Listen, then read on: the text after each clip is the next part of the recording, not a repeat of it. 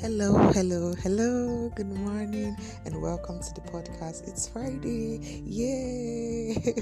I'm very excited and I believe you are too. Okay, this is daily prayer with the Shepherd voice, and today we're going to be praying as regards our choices. As we go through life, in our jobs, in our workplaces, in our marketplaces, we are faced with several choices that we have to make, and so today we are going to be praying for guidance in our choices. Let's read from Hebrews chapter 11 verse 24 and 25. It says, by faith, Moses, when he was come to years, he refused to be called the son of Pharaoh's daughter. He chose rather to suffer afflictions with the people of God than to enjoy the pleasures of sin for a season. He esteemed the reproach of Christ greater riches than the treasures of Egypt, for he had respect unto the recompense of reward. So today we are going to be praying for strength to make the right choices. Let's pray together. Father, we thank you because every day we are faced with choices between the right or the wrong, the good and the bad, and these choices are determined by the standard of your word.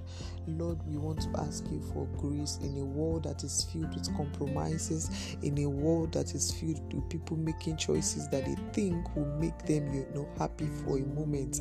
Lord, we ask that you bestow upon us grace to make choices that will please you, grace to make choices that will give you praise, grace to make choices that will bring glory to your name. Lord, we ask that you help us to make choices based on the conviction we have in your word, choices that we lead to the enlargement of your kingdom in the name of Jesus. Lord, we come against every distractions that want to stand in our way, that want to masquerade dark choices to look like light to us.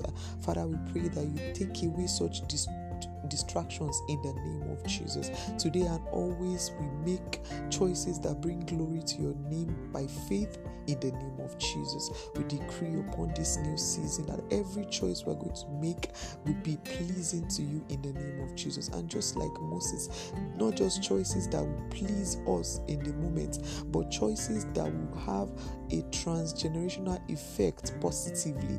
Lord, I pray you enable us and strengthen us to make them in the name of Jesus. We thank you because we know you've answered. In Jesus' name we have prayed. Amen. God bless you.